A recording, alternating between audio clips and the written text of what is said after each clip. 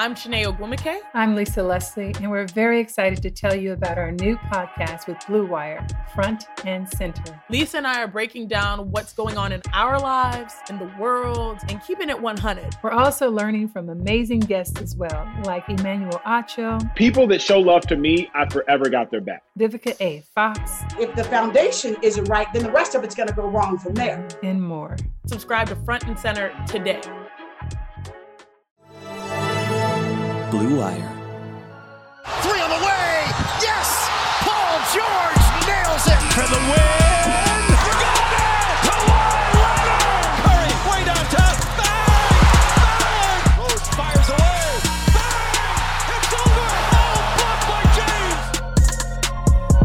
Hello and welcome to Dunks and Discourse, episode 54, or your Kwame Brown edition. Big-time Kwame fans here.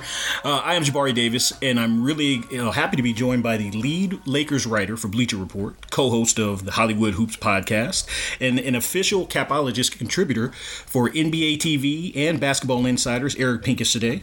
But before we get started, as usual, remember to rate, subscribe, and leave a quick review for the show if you happen to like the show. All right, Sir Pincus, thank you so much for joining Dunks and Discourse today. Of course. Thanks for having me. No doubt. For the listener's sake, Eric and I go back, basically in that he's really dope at what he's been doing for, if I'm not, at least, like 20 years or so? I don't know.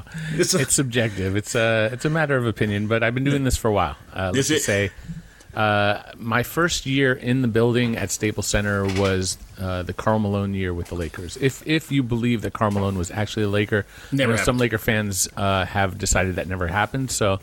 but around that time, absolutely never took place. Well, I mention that because I'm not just being being kind to the guests. Like as y'all know, I'm straightforward. Eric is a very kind and gracious individual, and when I tried to start doing what he did about 8 years ago, he was awesome, and he remains a great guy. So I appreciate you joining us. Of course. Let's go ahead and jump into some of the latest news, the coaching news at least, where it was reported a bit earlier in the week, that Stan Van Gundy has agreed to a multi-year deal to coach the New Orleans Pelicans. I'm interested in your thoughts on Van Gundy's fit with the principal characters on that roster and whether you think they wind up ultimately moving Drew, as has been rumored.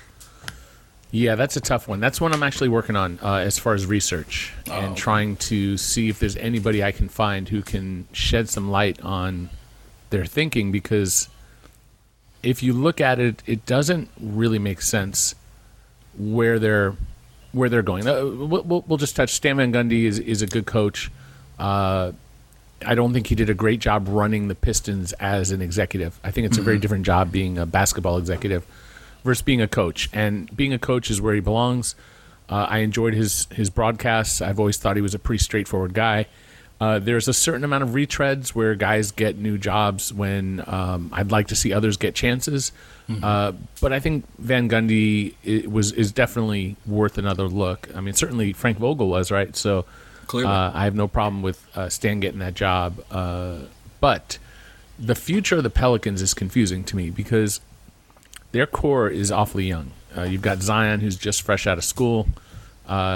You've got Ingram, who's an all-star, who's going to get probably paid a decent chunk of money this summer or off-season or whatever you want to call it, to the tune of at least 20, if not higher, if not near max. Let's just pencil in $22 to $25 million. That's a lot of money per year. I don't know. Maybe they get a discount, but I doubt it. He's an all-star starter. You've got Lonzo Ball, who's up for an extension this offseason. He can, before the start of the season, whenever that is, whether it's December or whatever, January, whenever it happens, there's going to be a deadline, and he can get paid, and Josh Hart can get paid, and they have other key young players like Nickeil Alexander-Walker and Jackson Hayes, and so it's a question of how young is this team going to be? Are some of these other young pieces eventually being developed to be traded, and this team is going to start to try to win? Or are they win now, or are they win in 2-3 years? Because Drew Holiday is already 30, and he needs an extension. That's where he's at right now. So he's under contract for next season at about $26 million. Depends on certain. He's got some incentives. The exact number is complicated, but roughly $26 million. And then the next year he has a $27 million option. If he opts out of that and extends, are you paying him until he's 34, 35 years old.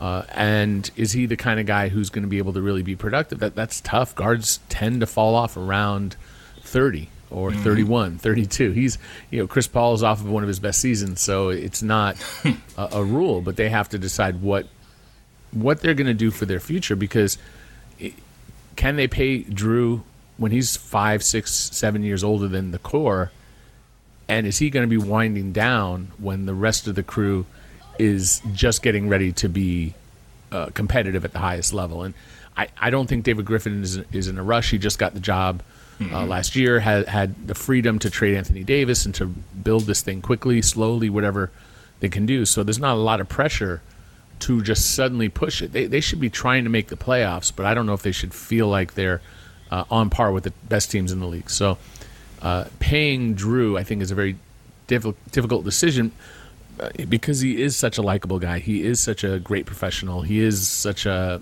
good basketball player, and he wants to be there. At least that's the intel that I have. But if they can't come to terms on their future, the Pelicans have to make really serious decisions about their future.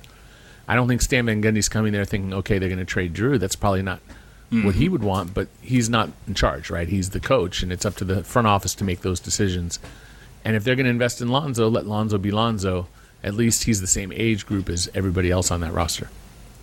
Yeah, without a doubt. It's interesting because, I was all excited about coming into last year with the mix that they had there. But the more I looked at it, kind of like you, the parts, didn't necessarily fit because you had a bunch of young guys, but then they also brought in, JJ Redick, they brought in, Derek Favors, they brought in, some vets that, I guess, from a strategy standpoint, you obviously have to have vets there, but those are usually, those particular guys are more like, what I would expect from a win now attitude. So like, and bringing it back to, moving forward, what do you anticipate from year 2 Zion? And the reason why I specified, I'm specifying him is, do you think he's ultimately going to have to, come in a bit leaner, or at least try to avoid some of that wear and tear on his body? I mean, you would think so, but I mean, there are guys who are bigger who have done really well. Julius Randle had that first injury when he was a rookie, but after that, he's been pretty good as far as health, and he's a bigger guy on not such a taller frame, right? These guys are like closer to 6'8". And pushing high 250s, maybe, I don't know what exactly Zion weighs. It's definitely a concern, and they're going to have to make sure that he's in the best shape possible so he can be what he's supposed to be. And clearly he's a really special player. And I don't, like, if you're paying JJ Redick $13 million next season, I don't have a problem with that. It's when we start getting to the next 2, 3, 4, or 5 years, JJ's probably not going to be there in any sort of important role when this team is trying to win a championship. Now, they may never get there. Who knows? But I don't know. Drew is. There's 2 issues for Drew. Is that he can opt out, and so if you trade him somewhere he doesn't want to be, that's a problem. You're not going to get value there if he indicates to that team that he doesn't want to be there. So he can kind of direct where he wants to go, but he does have a positive relationship.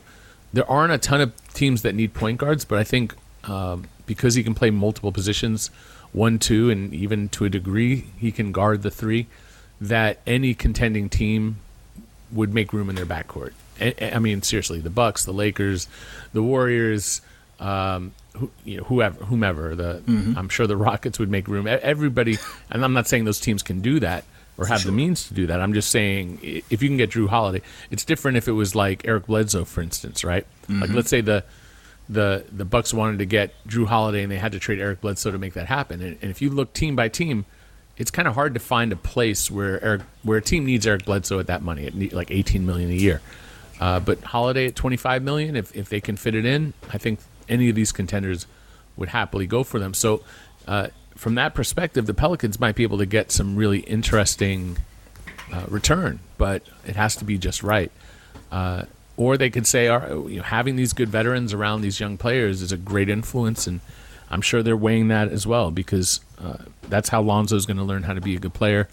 That's how, for someone like Zion to play with Drew, I mean, that's a good thing. That's not a negative, to be playing with a great player or a great professional.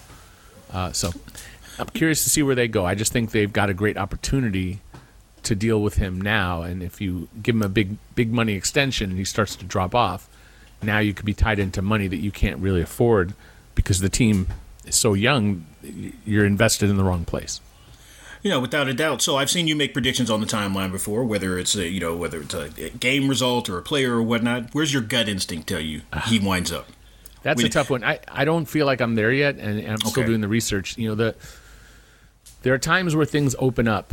For instance, if you were asking me about Eric Bledsoe, I could at least narrow it down to 2-3 teams and say, maybe Detroit does something crazy, even though they shouldn't.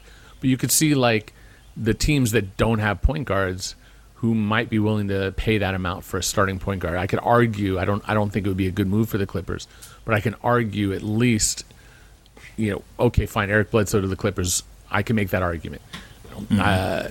Holiday, there's so many good teams that would go crazy. I mean, if the Heat could get Drew Holiday, I don't think they would do Tyler Hero, but you'd have to be tempted to consider it because you're basically going from a young kid who is a big-time scorer but is not a defender to a finished product that can help you win right now. And I think Miami's trying to do both. I think they're trying to keep all their young guys and add really high-level veterans, 1 or 2 top-tier guys. If they can get a max guy, then they'll do it. But I think they're greedy in all the right ways because they have, I think, the room to be patient, whereas some other teams don't. So, we'll have to wait and see. I don't have if I feel really confident about a pick, I'll make it. But I think that the field for Drew is pretty wide at this point. And I don't even know if the Pelicans are ready to make that move. And we could end up in a multi-team thing. This is the sort of thing where it's a big enough contract that you might have to bring another team in. If it was the Bucks, right, someone else would have to get Bledsoe.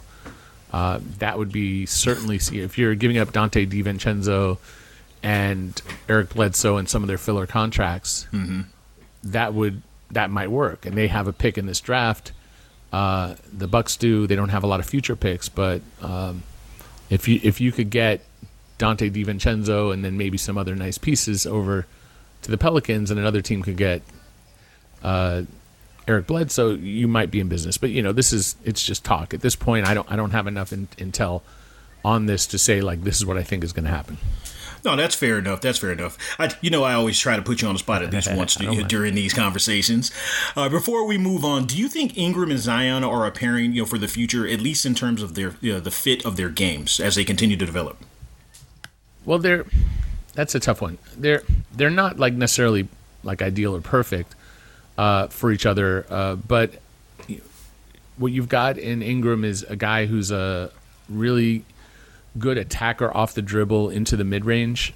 He's developing an old school game similar to what KD does, a little bit of what we saw AD do with the Lakers, where he really wants to feast in those middle grounds where Kawhi Leonard feasts as well. And I think we're finding that the best players, all the talk of the analytics movement of layups, dunks, free throws, threes, which makes a lot of sense, is kind of thrown out the window when everybody homogenizes and does the exact same thing.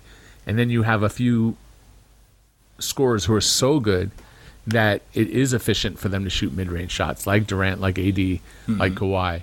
And I think Ingram is showing that that's an area he can thrive in, but also he's grown as a three-point shooter.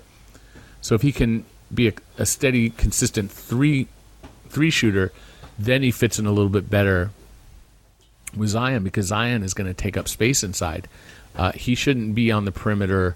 To a degree he should, like all players, to a degree you got to fit in wherever. But he's someone who should be playing as close to the basket and trying to overpower people because he's just so strong and so skilled. Similar, you don't want Joel Embiid camping out shooting threes all the time when he's got a physical advantage. So I think it can work. I think they do need a distributor on this team, and you do have that with Lonzo and Drew. Surprisingly, this team was not great defensively. Some of that is probably Zion being a baby. Some of it is that Ingram needs to improve defensively, and other players do as well. But they have the makings of what could be a great team. They're just not quite mature enough yet to understand what it takes to win and how valuable every possession is down the stretch of ball games. One of the things that I can appreciate about them hiring Stan Van Gundy is you don't anticipate them blowing him out of there anytime soon. So, while I wouldn't anticipate him being willing to wait, 3-4 years for this thing to, come together, I agree with you. I think patience will be the virtue there, specifically, with those younger guys. Part of me does wonder whether you're ultimately going to get the best from Ingram and Zion, given how B.I. really excelled, as a feature guy, while obviously there's a desire to maximize, Zion's impact when he's on the court. But admittedly, I am very excited to see what Stan Van can do with a competent GM like, Griffin setting the table for him. Yeah, I mean, they're in a good place. Ownership in the past, I don't think they prioritized the NBA over this is the same ownership of the Saints, right? So I think they'd put more effort and resource into football, and I think they see that they've got a really valuable asset here and something they could do something special with. And I'm excited for them. I know Griffin pretty well. We worked on some programs together on NBA TV, and I have a lot of respect for him. And he learned a lot, I think, during the Cavaliers stretch with LeBron James and all that. And he has a background with Phoenix and the Suns during some of their best times. So he knows what he's doing.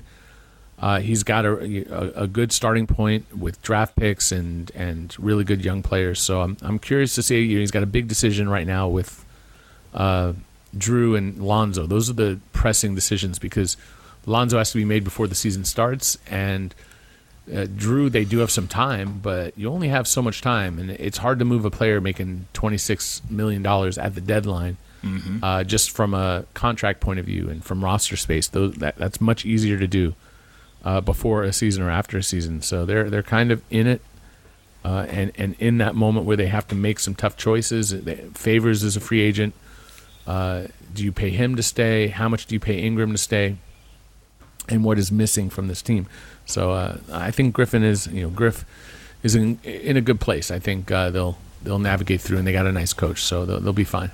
Yeah, without a doubt. All right, so keeping it with that same topic, but actually transitioning to the Clippers, they finally reportedly agreed to terms with Ty Lue, which I figured would be the direction they went, as I was intrigued to see what he can do, in that capacity with this specific group. Do you think they hired the right guy for this particular mix, and do you anticipate them making yet another sizable swing at shaking up their roster once again this offseason? Well, when you fire a coach, you, in theory, should have the replacement lined up, and I don't think they really did. But Lue is someone who has a championship, and he's in a position where, when you win with LeBron gets a lot of that credit. Yeah. Like, how much is Frank Vogel one of the best coaches in the league, and how much is it that the Lakers had LeBron and AD? and it's very hard to single that out, and there's a lot of folks who will wonder, how great was Phil Jackson, given that he always had Michael and Kobe and Shaq, or were Michael, Kobe, and Shaq that great because of the coach? I think anyone would argue who knows basketball that those guys were absolutely elite. But Shaq couldn't win until Phil and all that. How much of the credit do you give to LeBron, and how much do you give to Lue? And so that's really, in coaching circles, Lue is well respected. I think he's a good coach. I think that the Clippers have some issues that are roster based. I think that also Doc didn't really get them to where they needed to be, and some of that's roster, and some of that's, there's a history of Doc losing 3-1 leads that is on his record, and it's not a fluke. I'm thrilled that he got a new job right away because I have a lot of respect for him as a man and as a human being. But I think it had run its course. He had run his course in LA with the Clippers. They had hit a wall they couldn't break through, and they should have broke through, and they didn't. And whoever you want to blame, it's going to fall on the coach. So now that's the question: where do you go from here? And you bring in Lue.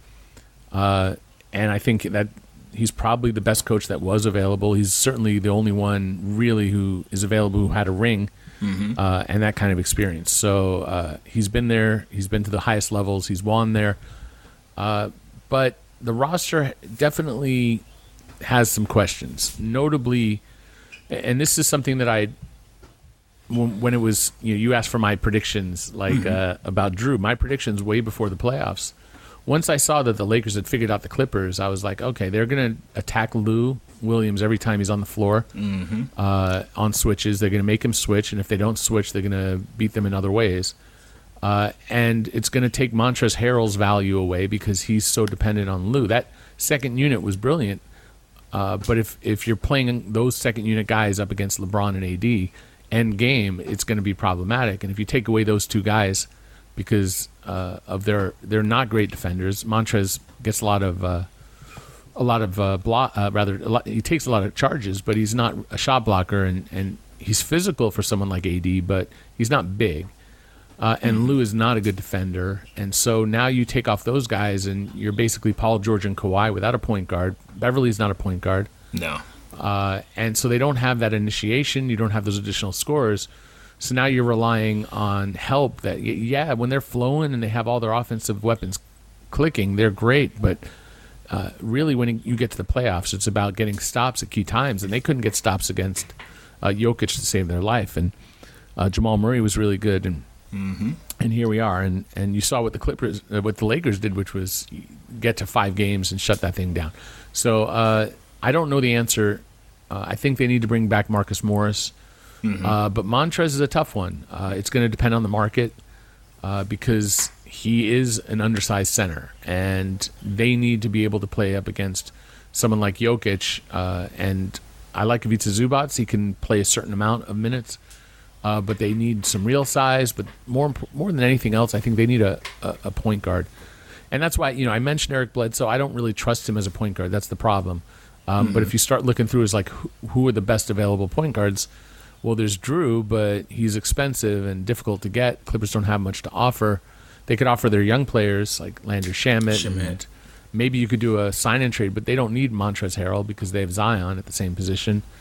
And if you're trading Paul George, that would open up a world of possibilities for the Clippers, but then you're losing really a foundational piece, although he was pretty unimpressive in the playoffs. So these are the kind of issues they have, and I'm really curious because normally you can just go by what's available on the free agent market and what teams have, but we've also got this economic uncertainty with some teams struggling financially, and it's hard. We don't know what the salary cap's going to be. We don't know so many things that we don't. There might be more sellers than there are buyers at this point, and if that's the case, are there buyers who are willing to take on Paul George, or are there sellers who are offering good things, and maybe the Clippers can make some smaller moves and get some good players? It's really hard to tell.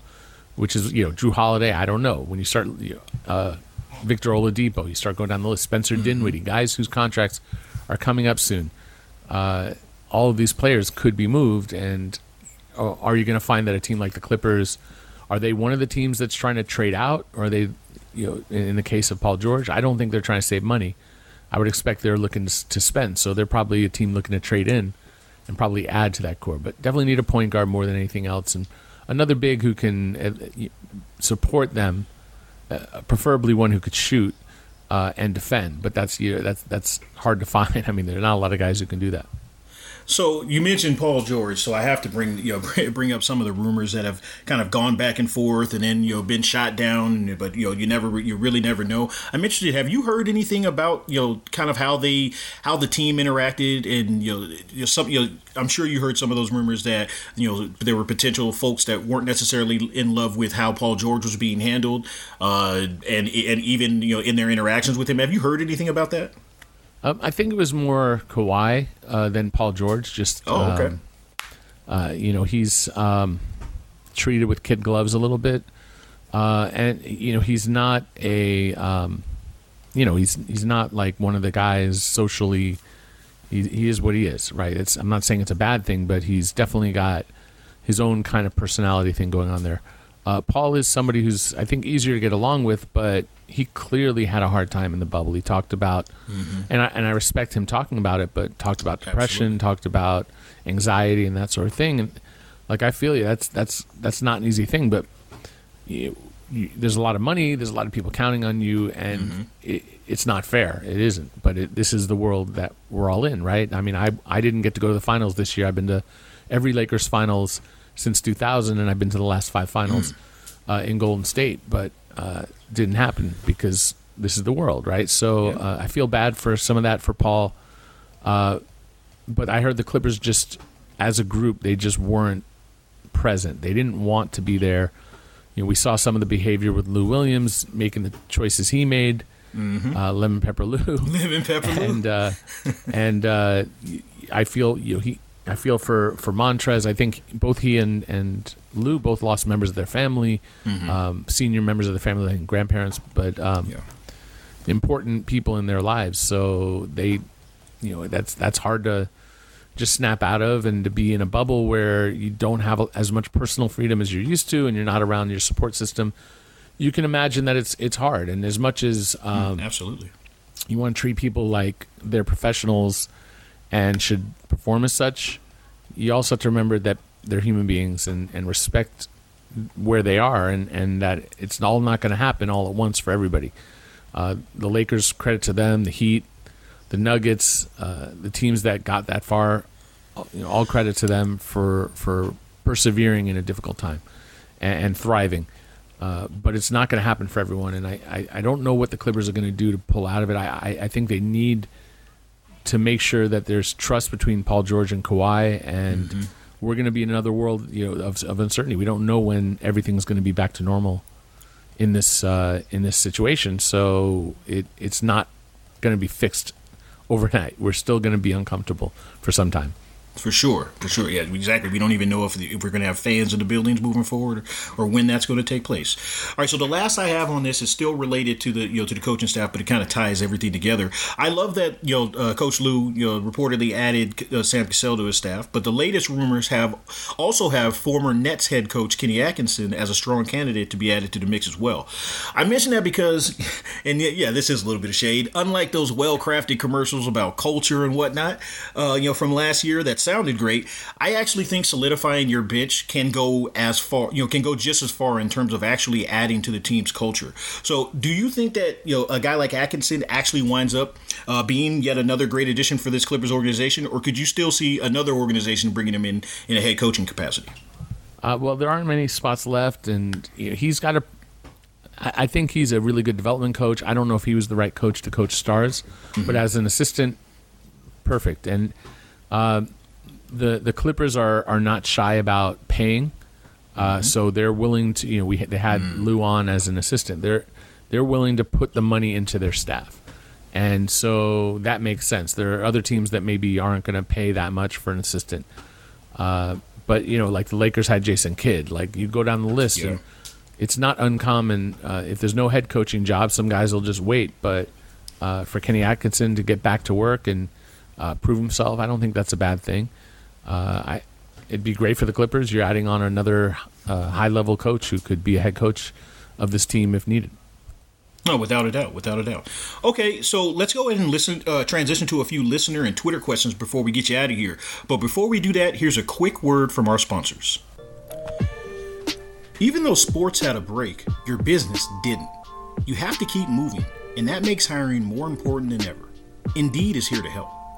Indeed.com is the #1 job site in the world because Indeed gets you to the best people fast.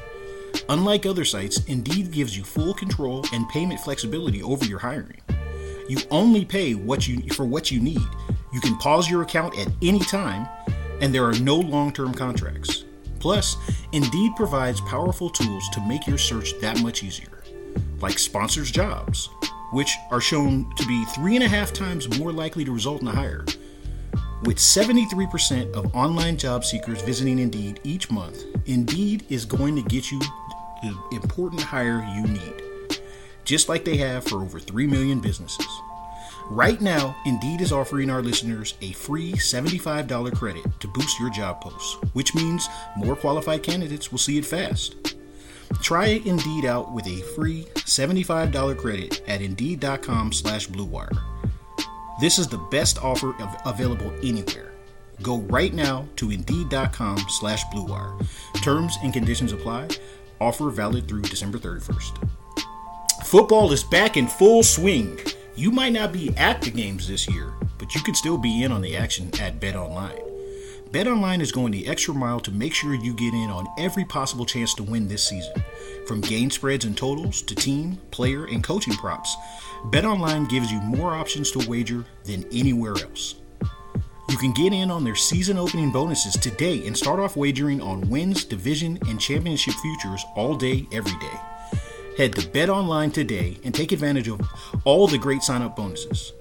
Don't forget to use code BLUEWIRE at betonline.ag. That's BLUEWIRE, all one word. BetOnline, your online sportsbook experts. All right, welcome back here on Ducks and Discourse, still with the man, the myth, the legend. I'm going to continue to embarrass you, Eric Pincus of Bleacher Report and NBA TV.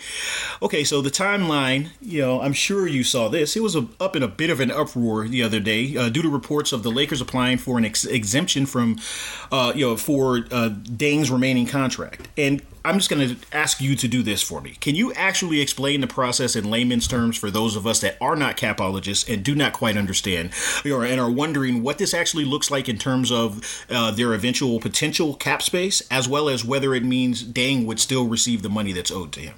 Yeah, of course. And if you're listening and you're interested in really getting to the meat of it and really want to see how this stuff is figured out, I started streaming on YouTube this last week. I've got a couple streams up, and if you go to my Twitter profile, it's Eric Pincus, EricPincus. I have a stream that's about an hour and a half, where I look up the actual CBA language and we discuss it. It kind of goes back to there's philosophies of how law works in society, where you're either going by a literal interpretation of the rule, or you're going by an interpretation of the intent of the rule. And that's something that the Supreme Court, when they make their judgments, that's what they make, and judges in general, that's a very common debate in front of a judge as two parties are arguing. And so from the actual document, it says in the CBA basically that when someone is injured and suffers a career-ending injury, it's only the team that they were playing for when they suffered the injury that can apply for relief. And that relief doesn't come, and we'll simplify, it doesn't come until a year after that player's last game. So we're a couple of years removed from that, from his last game with the Lakers. So the literal rule says that if it's a career-ending injury, you would say that, well, he played a whole nother year with the Timberwolves.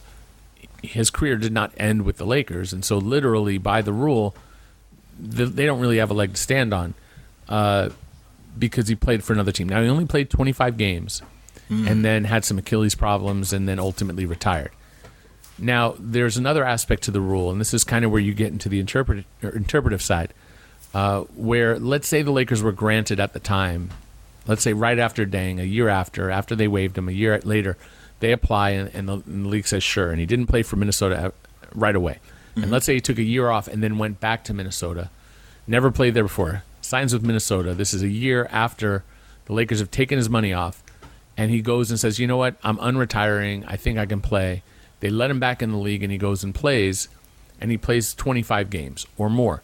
Then the money would hit the Lakers' books again. The league would say, okay, that was a mistake. He clearly isn't retired. Whatever we ruled before, we're going to reverse it. But that threshold is 25 games. But he didn't get to 25 games with the Wolves. So that doesn't really matter because in the literal word, those 25 games have to do with when the team, like the Lakers, had they been given that relief, it's 25 games from that point, not 25 games from any other arbitrary point. From the Lakers' point of view, what they would be arguing, and this is really dependent on how good their medical, really their information, their evaluation, their records on Luol Deng can prove that he was not fit to play and that he should never have signed with Minnesota, and that while the 25-game rule doesn't necessarily apply, it shows the spirit of if a guy can get to 25, then clearly they're able to play. That's what the CBA says, right? If he doesn't get to 25, then the retiring was correct, right? He wasn't fit to play. they took the money off. He didn't play 25. We're all good because that's the threshold. The Lakers would argue that, in theory, that the Wolves were negligent in signing him and that the medical showed that he should not have been played. Here's the medical evidence. This is a player who is at risk and should never be playing basketball at this point, which is why we let him go. The Wolves were negligent, and the result of it is that he had an Achilles injury and he's retired now officially. It never should have happened. And we tried to say it at the time, but the Wolves, whatever, they made their choices. So that's the argument from the Lakers' point of view. And it's the sort of thing where the actual literal law basically it's too bad. No, you're not going to get that benefit because he played with someone else. But if they interpret it by the intent and agree with the assessment and look at what happened in Minnesota and say, yeah, he was never really fit to play there, I would say that more likely than not, the Lakers do not get relief for Luol Deng. In my stream, I talk about what that means for this year. It does help them pay guys like Rajon Rondo or KCP, Kentavious Caldwell-Pope, while also bringing in another player at about $9 million, almost $10 million, depending on where the tax line is. It helps make that easier to do. Otherwise, the Lakers may only have about $6 million to spend, and that limits who they can go after.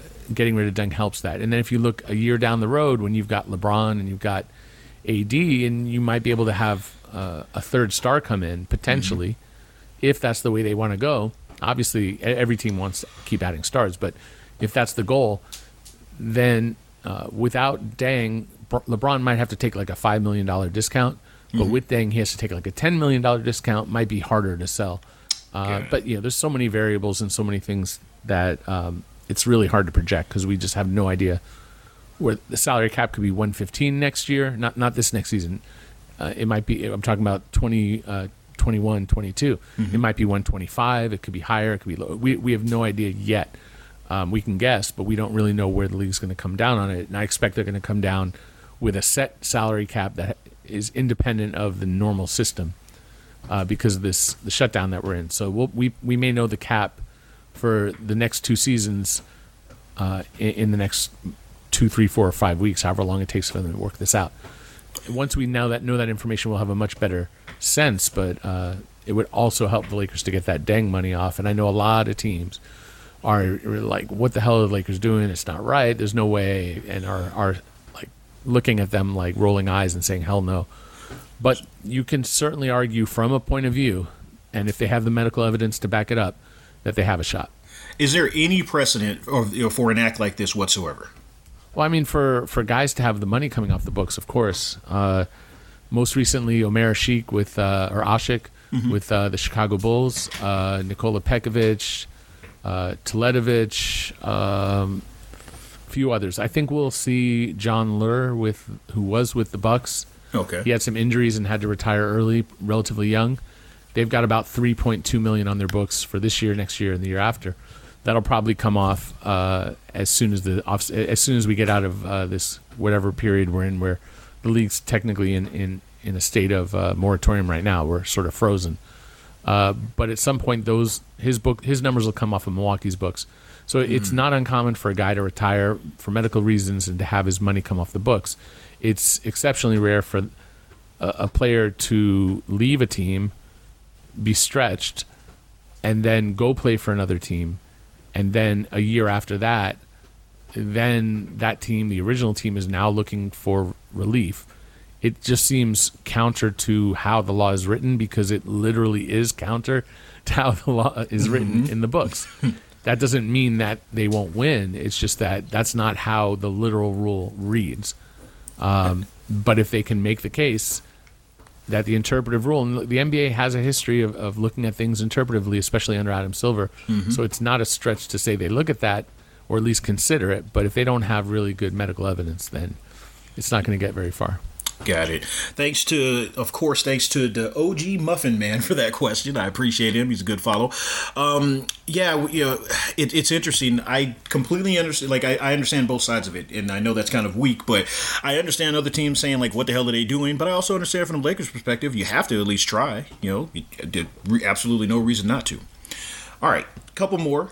We often, and by we, I'm referring to NBA Twitter, but we often immediately presume that every available free agent or soon-to-be free agent veteran in particular will flock to a contender like these Lakers, whether by signing or a transaction. But you're already, and we're already hearing names like Danilo Gallinari or even Derrick Rose being thrown around. So I'm interested in whether you've heard any of these murmurs about those guys or anyone else the Lakers might have interest in adding to the mix for next season. Well, that's kind of where we, like I said, I've been streaming on YouTube. My first stream is about that concept, and it's about the tax level. The tax was supposed to be about 139 before the shutdown. If the cap stays flat, it'll be 133 about. And if the Lakers are going to pay KCP and Rondo raises, let's say that KCP gets 10, 11, 12 million dollars. Let's say they reward Rondo with 5, 6, 4, somewhere in there. Let's say it's 18 million or 15 million for the two of them, in that range. Well, now you add up all the salaries of the returning players, assuming that they resign AD at the max. We have to see what happens with Avery Bradley and JaVale McGee, who have player options. We've already heard, and it's not official, but we've heard that Rondo and KCP are opting out. They can't do that yet, but eventually they can, and probably will. And so if the Lakers are paying for those guys, and if Avery opts in, and if JaVale opts in, they're going to struggle to have more than $6 million to spend. Because they're going to be too close to the cap, and the NBA has what's called the soft cap, which means that you can spend as high as you can with whatever the means are. Every team has a set of tools that they can use to spend. But if you use certain tools, specifically the one that is almost $10 million, it does lock in a hard cap. And if you're paying those other two players and you're trying to bring in somebody at $10 million, you're probably at there. So what's the solution? One would be to pay those guys less. Another would be to trade JaVale McGee. I know that the Portland Trailblazers have a trade exception, and maybe you can make a deal with them to take on JaVale, and he would replace Hassan Whiteside. I don't know if they're interested in JaVale McGee, but we can at least use that as an example of the kind of move the Lakers can make. Maybe not the specific one. They could trade Avery. They want without him, or they can keep him and have depth in the backcourt. But you're going to need room to spend. So now, you're talking Danilo Gallinari. He's somebody who is probably looking for $15 million, and the Lakers have 10. So if he can get, I don't think the Thunder are going to give it to him. Maybe they will, maybe they won't. But if they don't, there's only about 4 teams that I think are going to really have cap room. That's the Knicks, the Hawks, the Hornets, and the Pistons. We can debate whether the Suns will. We could debate whether or not Miami will. There's a few other teams that could, but a lot of that depends on who they keep. For instance, if the Heat keep Goran Dragic, they're not going to have the room to go after Danilo Gallinari, but also I don't think they would go after Danilo Gallinari. So those are the kind of questions. I don't think the Knicks are looking at Gallinari, but he'd certainly be open to that because they have money. But I will say that the Pistons could be the answer for him because they are run by Arn Tellem. He's their top basketball executive. Okay. And his son is Michael Tellem, and Michael Tellem is Danilo's agent. So Danilo used to be repped by Arn, so they have a good relationship. Now Derrick Rose was represented by him, and he got a nice contract last year. Do I think that's going to happen? I don't know. I'm just saying as a fallback, I could see the Pistons going in that direction. And like we all saw the Laker game when they beat the Nuggets, and as soon as it was over, you saw LeBron in the ear of Jeremy Grant, and it reminded me of when he was in the ear of Lonzo Ball before when he was with Cleveland before he came to the Lakers. Never mind that Lonzo's gone, but like Grant is going to be Denver's going to make an offer, I think, for in the neighborhood of $15 million, and if not, he might be the young enough player that somebody might go after. But again, we literally don't know. Are the teams that have cap room, are they going to shy away from spending it all? Are they going to spend the minimum that they can to instead of giving a big multi-year deal? Is Jeremy Grant end up in a position where he's looking at $10 million? I don't think so. I think he's going to sign for 15 probably with Denver.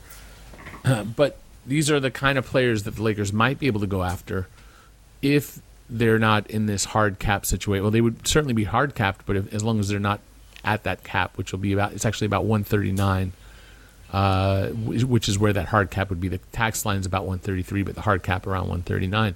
So when you add up all those salaries, and if you're paying KCP, et cetera, you could be limited to just $6 million. So, I look at the Lakers, and if they return the exact same team, they have like zero room in the backcourt.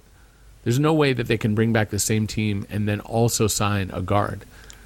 So, I mean, if you think about it, right? Like if you've got Rondo coming back and you have KCP and Avery Bradley, and you have Danny Green and you have Alex Caruso and you have Taylor Horton-Tucker who needs some minutes. That's even before discussing bringing back Deion Waiters, right? You still got Quinn Cook. Right, and you have Quinn Cook too, who is only $1 million guaranteed of his 3. If they bring all those guys back, there's absolutely no way they're going to add to the backcourt because that player won't play, or someone else won't play. In which case, if they're not going to play, you should be trading them. And it's good. It helps if there's injuries, but you don't build a team where you have so much redundancy that it's impractical. In the front court, I could see them bringing back Dwight and Markieff. They can bring back Dwight at about $3 million. They can bring back Markieff at about $2.9 million in that ballpark without using any of those exceptions. I don't know if that's what those guys will come for, but I do know that you look at who LeBron is and who he's represented by, which is Klutch Sports, Rich Paul, and LeBron has tremendous power within that. So if the Lakers need a big, you could certainly see Tristan Thompson being a possibility. He's on the Klutch label. Nerlens Noel as like a JaVale McGee replacement could make sense. He's on Klutch, or they could go to DeMarcus Cousins, who obviously was close to the team, close to LeBron, and certainly close to AD. So he could be an option at the big side. So if you've got those bigs and Markieff, and if you don't trade Kuzma, you're not going to have any room for big guys. So it's pretty clear that if the Lakers need one player, it's at the small forward position from a defensive point of view, which is why when you look at Jeremy Grant, that's why he makes perfect sense. But I don't think realistically the Lakers can get that kind of money. But you never know. Maybe he's leaving his agent to go to Klutch, and maybe there's something going on. But I haven't heard anything to suggest that. That's probably why you see the Lakers front office swinging for the fences with situations like the Deng contract. So I get that. I completely get that. Yep. All right, let's go two more quick ones before you get out of here. And again, I really do appreciate you joining today.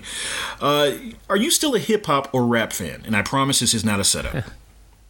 Of course. I mean, I've got my karaoke tracks that I can bust out when in the normal days of life when my wife and I used to go out and do that sort of thing.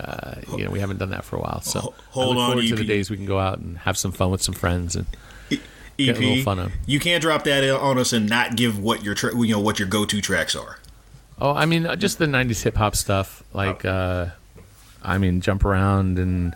I'm gonna, Mama Said Knock You Out, or the fun stuff. Okay. Humpty Dance, or I could do It Takes Two. My wife's actually a professional singer, so that's what she's actually on some great all-time hip hop tracks. But I wasn't gonna go there, but I appreciate that you brought that out. But myself, we do American Boy pretty well, which is Estelle with Kanye. We can knock that out pretty well together. So, with that kind of era, it's fun. I don't have to drink too much, just a little bit, 1 drink, 2 drink, and then, I'm ready to go. Loosen it up. I got you. All right. Well, I asked that because my guy at Ricky, he wanted to know who you thought the best MC to grace the hardwood was, past or present. So I'll at least frame it as Shaq, Dame, Shumpert, and what about our guy Meta? Between those guys.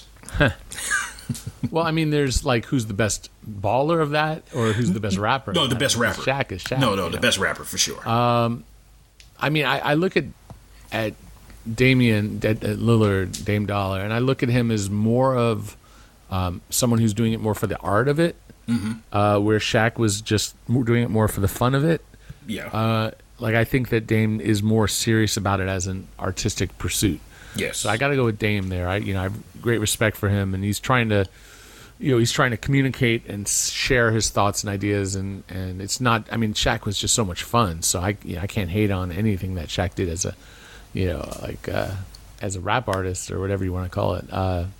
But yeah, I got to go with Dame on that. The others are certainly very talented as well. So, but I got to go with Dame. I agree with you. Like, to be honest with you, that's the answer. Like, all respect to Shaq, all respect to everybody, all respect to the true warrior, but it's Dame. All right. One more from the fans, or excuse me, from the listeners, excuse me. Do you feel the recent reports of the anonymous GM expressing displeasure with Rich Paul and how Klutch continues to rise in terms of influence around the league? Do you get the sense that it's a widespread concern, from a lot of GMs, or merely a matter of a rival GM attempting to kind of, I guess, yuck a bit of their yum, so to speak? I mean, if you want me to keep it real, it feels a little racist. Oh, okay. that's like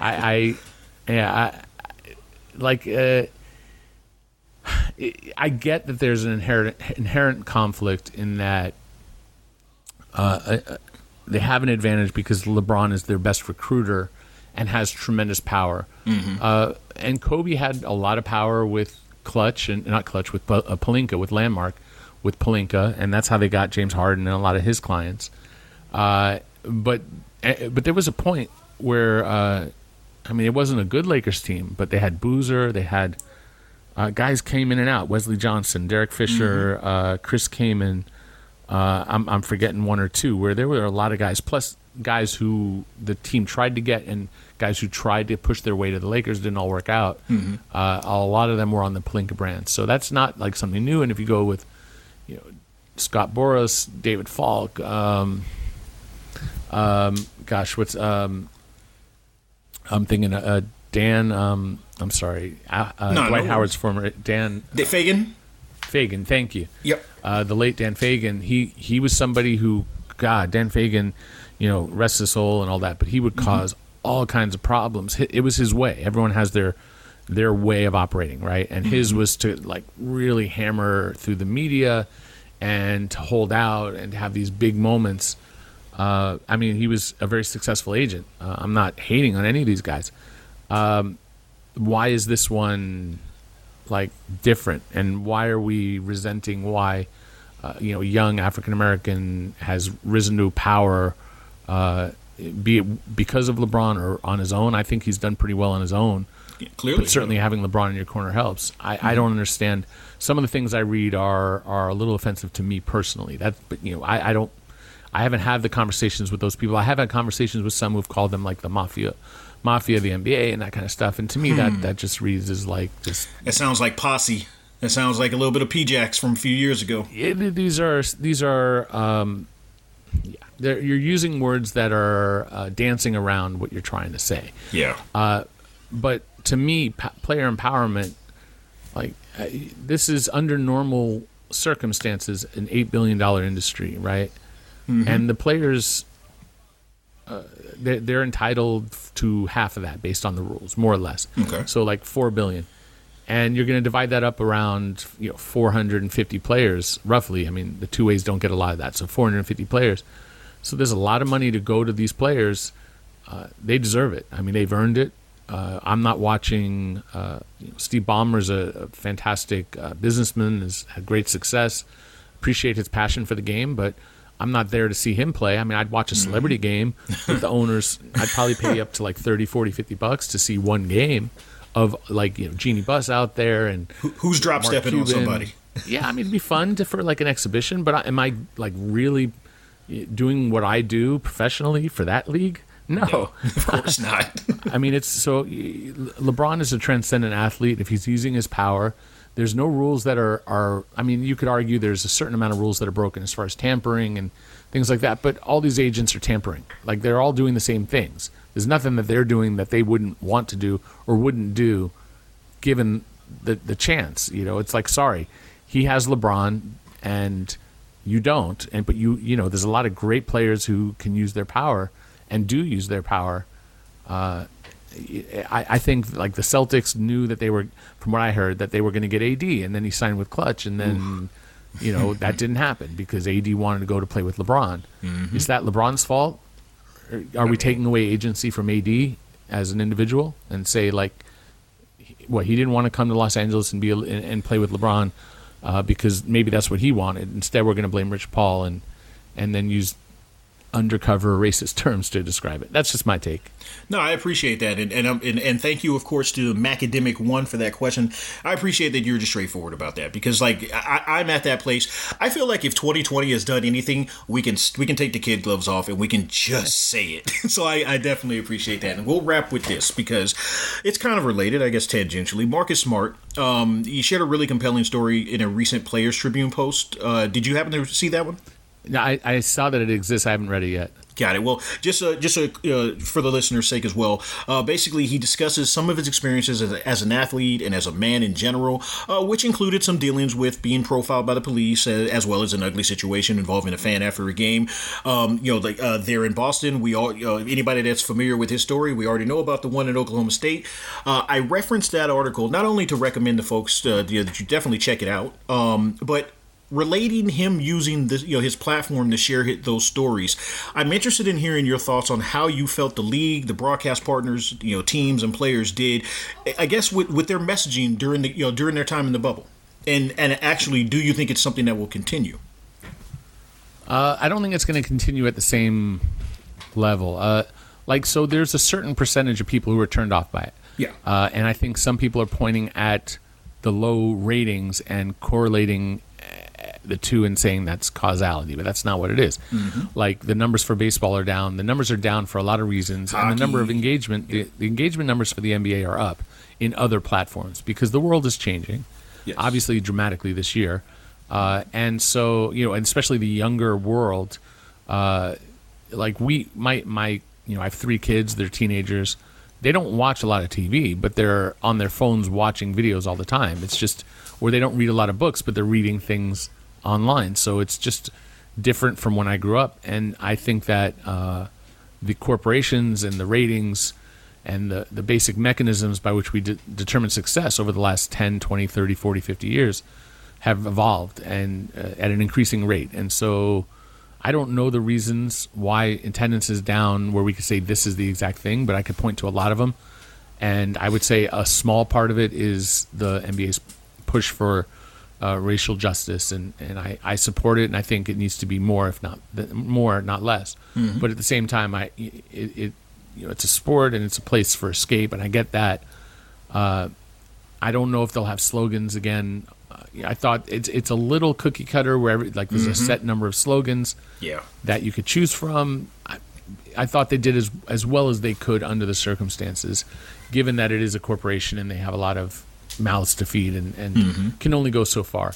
And there's no perfection here. I mean, I don't expect, they're going to do dealings with China and still try to bring in money from China. And so does Apple and Nike and all these big companies. And we're going to have to understand that there are compromises you have to make to function and succeed in this world, especially in business, athletes inclusive. I liked how the players handled the situation. I mean, it was imperfect. I don't think there was a plan in place when they had the stoppage, or if you want to call it a strike, whatever you want to call it. I mean, it was something that was worked through, and I thought it paused the world for a minute. But I'm proud of the players for representing themselves. I think that's how the world changes. It's a slow thing, but it starts with the recognizable celebrities. Mm-hmm. Because some people are just simply not exposed to other kinds of people because of where they live. They just may not have access to those people in person, of different colors, of different ethnic backgrounds, of different religions, of whatever you want to call it. We're supposed to preach tolerance, and I think we've gotten past the point of just tolerance. Mm-hmm. I think we got to get to a point where we're actively helping to right a wrong that may not impact us directly, mm-hmm. even though it really does. I mean, if you see someone being persecuted, it does affect you whether you want to recognize it or not, and it impacts all of us economically, just spiritually, all those things. So it's important to uplift your brother and to understand that we are brothers, whether you recognize it because of different shades of skin, which makes no damn sense to me. It's a very tribal world, mm-hmm. but that's never, people in my tribe come from all kinds of different places. It's like whatever. It's like you bond on who you are as a person, not on the superficial characteristics. So that's just not how I was I guess how I was raised or how I was born. I don't know. Whatever it is, I don't look at it that way. And obviously, I married interracially, so that's my life story. It doesn't match what everyone else is. So I have to acknowledge that as well. So seeing LeBron, seeing idols, players that you idolize, that young people idolize, is great. I was so glad that they did the bubble. I was so glad they didn't stop. You spread out all the players around the world, and right now it's hard for them to have a concrete message and sounding board. But when they were all together in the bubble, they did a great job with it. I thought the NBA did its best, given that it's a corporate entity, to facilitate it. Where we go from here, I think it'll be scaled back a little bit, but I don't think in any way are they going to discourage players speaking out. I just don't think it'll be slogans right up in everyone's face. But I think we'll still see commercials promoting racial justice. We'll still have a lot of money coming from the league and investing in programs into communities, into making change, because the league is the players. They're made up of the players. If you just want to treat it like it's just the ownership groups, of which the majority of them are not minorities, certainly some are, and I encourage more. Yeah. But if you own it and if you're a white male and you own the team, you're not going to not own the team because they're not going to take it away from you. It was Donald Sterling happened, but that was because of what happened. But you're not going to take it from, and nor should you. You shouldn't take someone's property, but at the same time, that's kind of what institutional racism is that it was in this particular country, white men owned things, and African Americans at the time, really African people brought over to America, did not own, and they were in fact owned. And so that's changed in a lot of ways, but that redistribution of wealth hasn't happened. And I understand from an individual perspective what happened 200, 300, 400 years ago wasn't you, right? There's no owner here who is a slave owner, and it doesn't matter whose descendants were what. Yeah. It matters who you are and what you've done. And so they're sort of in that position of, I would like to see owners very actively. I wrote about it on Bleacher Report. I feel like they have an obligation to represent who they are as a league, whether they understand that or not. This is what the league is. Recognize the players that make it up, the percentages, and honor them, because that you're partners with them. So if you're partners, act like it. Without a doubt. And, I won't keep going. I'm not going to lie to you. I could keep going with you for the next hour, but I'm not going to do that to you on a Friday evening. I just appreciate, your honesty on all of those topics, and in particular that one. I definitely appreciate it. Again, EP, thank you so much for joining Does the Discourse today. Can you let the folks know not only your Twitter, where they can find your show, where they can get to your YouTube stream, and, all across the board? Well, I'm on Twitter at Eric Pincus, EricPincus. That's the best way to get my content. I am happy to respond. Hit me up there. You'll see pinned in my profile. My first post is the YouTube link for my most recent video. You could also find me on the Hollywood Hoops podcast, which is Hollywood_Hoops. And then I write for Basketball Insiders, and I write for Bleacher Report. So you'll see my articles. Say hi. Don't be shy. I also tutor salary cap. So if you're interested in private tutoring, reach out as well. I've been tutoring all summer. That's one of the things I've done to make use of my time with the shutdown, and nice. It's been a great experience. So happy to share the knowledge and help people get to that next stage. Without a doubt. Definitely, folks, check him out. As you just heard for the past hour, he's an incredible guy. All types of knowledge and all types of great takes. Are you before you get out? Are you still doing that with Larry Kuhn? Is he a part of that, or are you? I work with Larry. I worked with him over the summer. I've worked with him on a couple of projects, and we still are close friends. So, nice. Larry's the best. Another great guy. Absolutely. All right, EP. Thanks again for joining. I really do appreciate your time. All right, you got it. Anytime. And, as I mentioned, we'll go ahead and transition right into 5 dope minutes with Varun. Varun, thanks for joining today. Of course. Feels good to be back. No, without a doubt. To be honest with you, I should have kept it up. We should have been doing this every other Thursday, and we will or every other weekday, and we will moving forward. But let's go ahead and kick it off, because I saved this one specifically for you. At John DeLorean, he wants to know why Shaq is still so salty about Dwight even now. And I mentioned I saved it for you on purpose because, look, I come from a generation where we absolutely love Shaq, and we will make every excuse we can for him. But even I can't do that anymore, because I'll be honest with you, and for the for the listeners out there, and for your sake, if you haven't seen it, Dwight.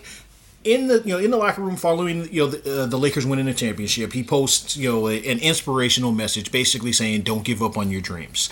And Shaq, being the guy that he is, being the guy that has had an unnecessary rivalry with this with this man for the past 10 years or however long for the duration of Dwight's career.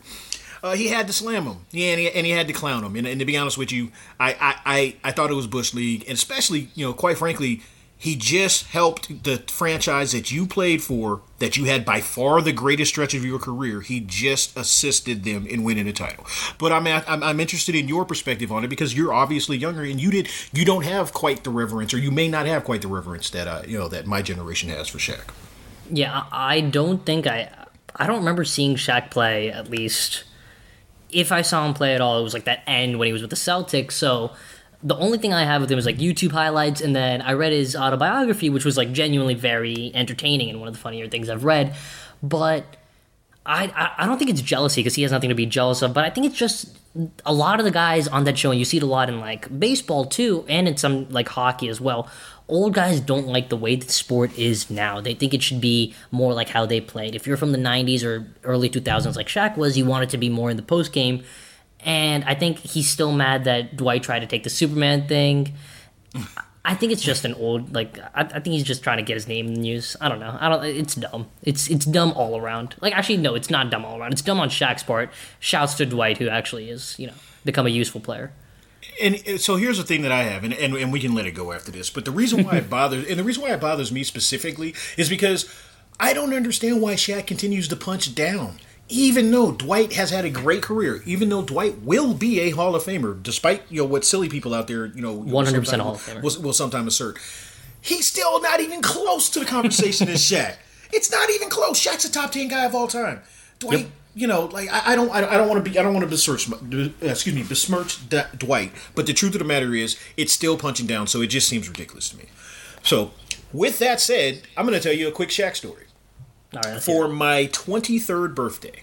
Now, bear in mind, and I've discussed a little bit of the dynamics on this show before. Shaq, when he was playing for the Lakers in particular, obviously, it was always in L.A., always on the west side of the valley, right off Ventura Boulevard. If you were living in that section, of Los Angeles at that time, you were going to run into Shaq. So this one particular park, Genesta Park, where we all used to play, he used to be out there. So that's just a reminder for those of the folks that have heard it. So for my 23rd birthday, it happened 2002. Yes, I'm old as dirt.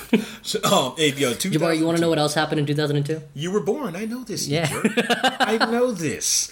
So quickly for my 23rd birthday, I go to this place. It's this little jazz spot where they used to have live music. So basically, all the brothers and folks that like us would go to it in the valley.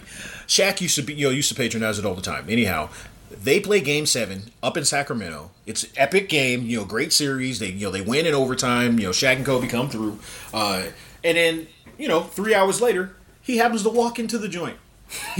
He happens to walk right in, and everybody, we go nuts. It's like, oh shit, Shaq, blah blah blah. Great times, right?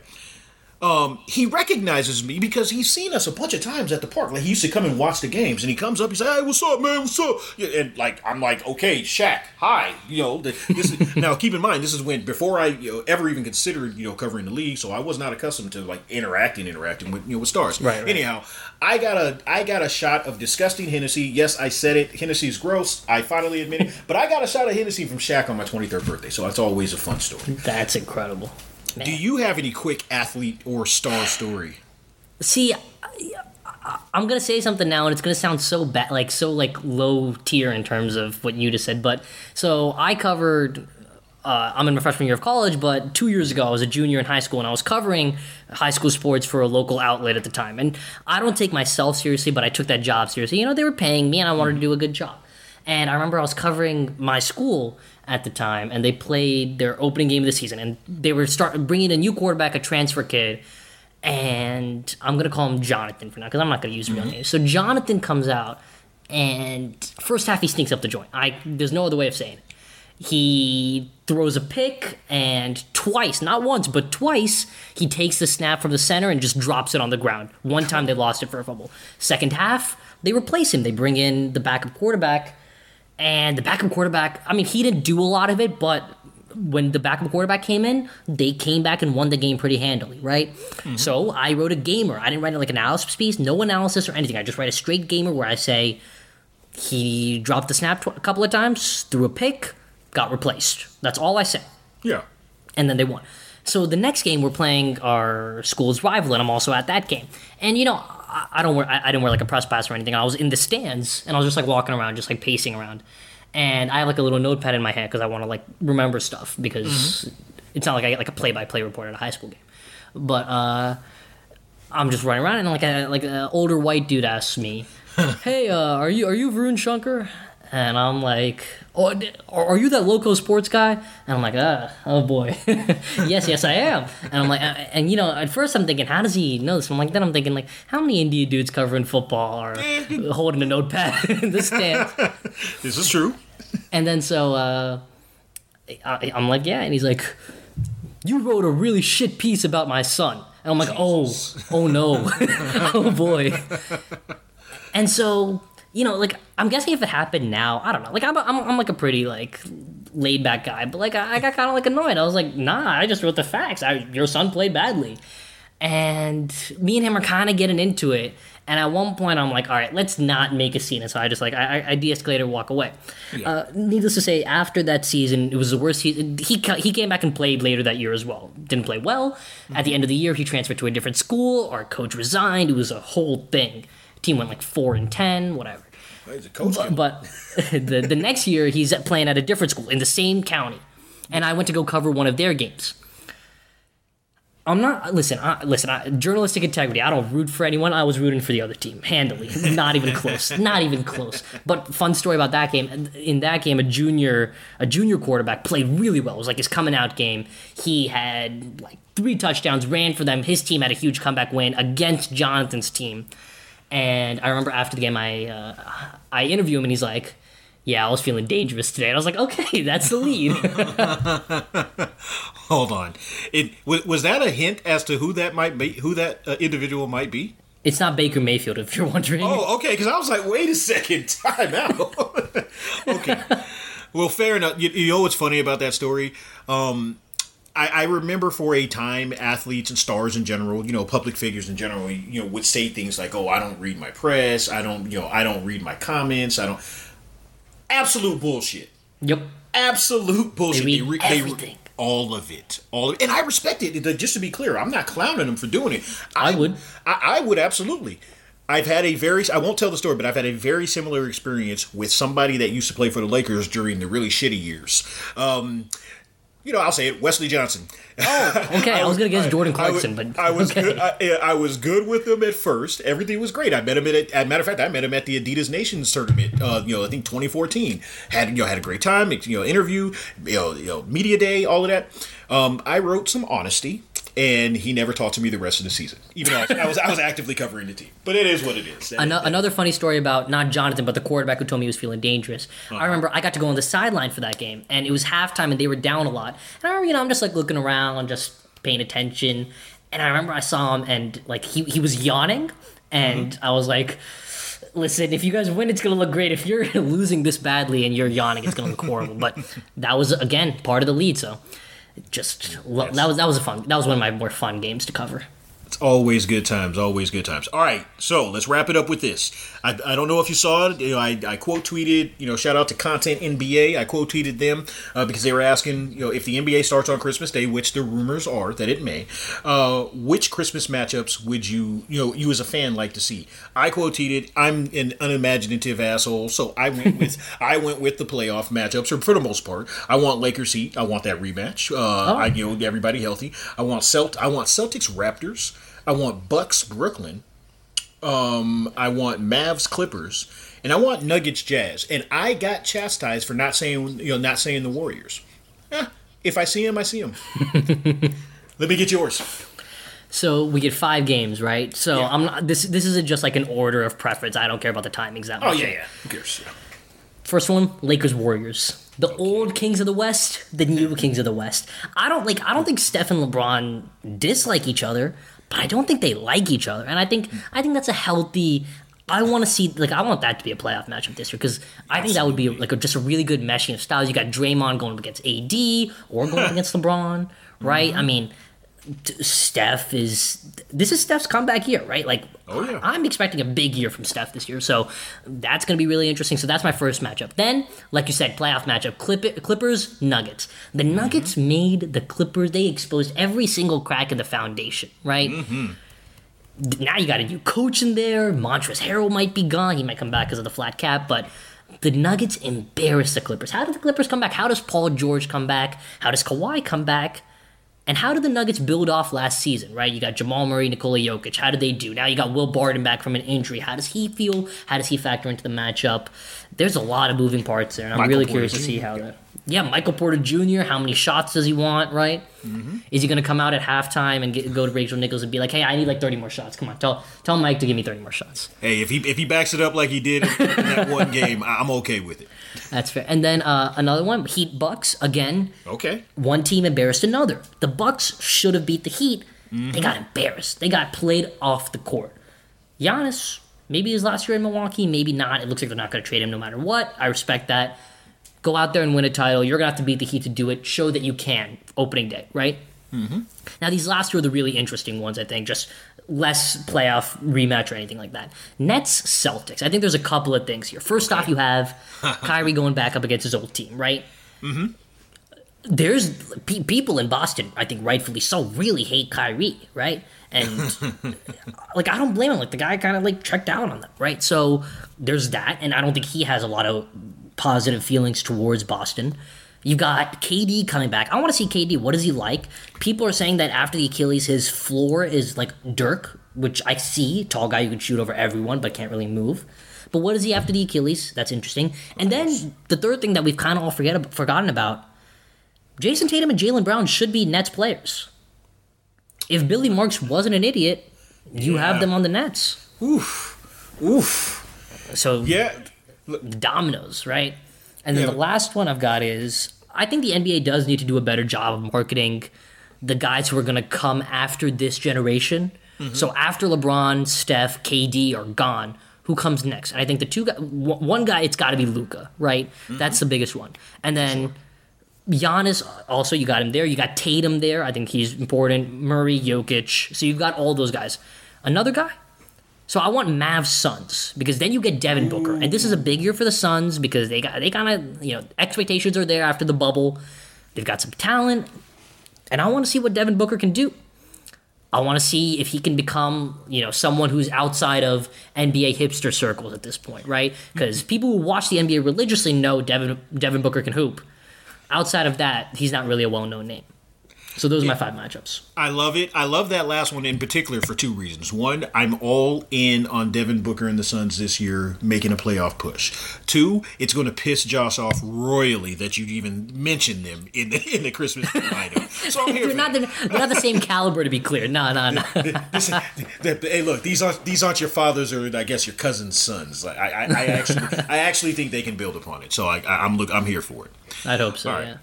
Thank you so much for those 5 dope minutes, or 5 or so dope minutes. I was gonna say we might have to rename this to 15 dope minutes. Hey, yeah. Thanks for the 10 dope minutes, Varun. No, all right. So for the listeners out there, Josh and I will be back, in our normal format this weekend. It'll either be up Sunday night or Monday as usual.